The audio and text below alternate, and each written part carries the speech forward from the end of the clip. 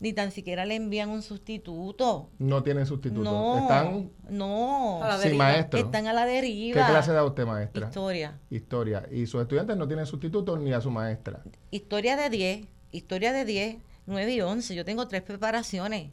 Yo doy economía, historia de Puerto Rico, historia del mundo. O sea, yo soy bien maestra, yo soy bien pro maestra, pro estudiante. Y los nenes me han llamado, me dicen, Missy, ¿qué vamos a hacer? Yo digo, amor, yo no sé qué vas a hacer, no tengo ni idea. Veo que eso es lo más que le preocupa a sus alumnos, ¿no? Es que es fuerte porque los estás dejando en un momento que tal vez pueden subir más su nota, ¿verdad? Porque podrían, los que están bajitos, pues podrían subir, pero entonces, ¿qué va a pasar? Claro. No hay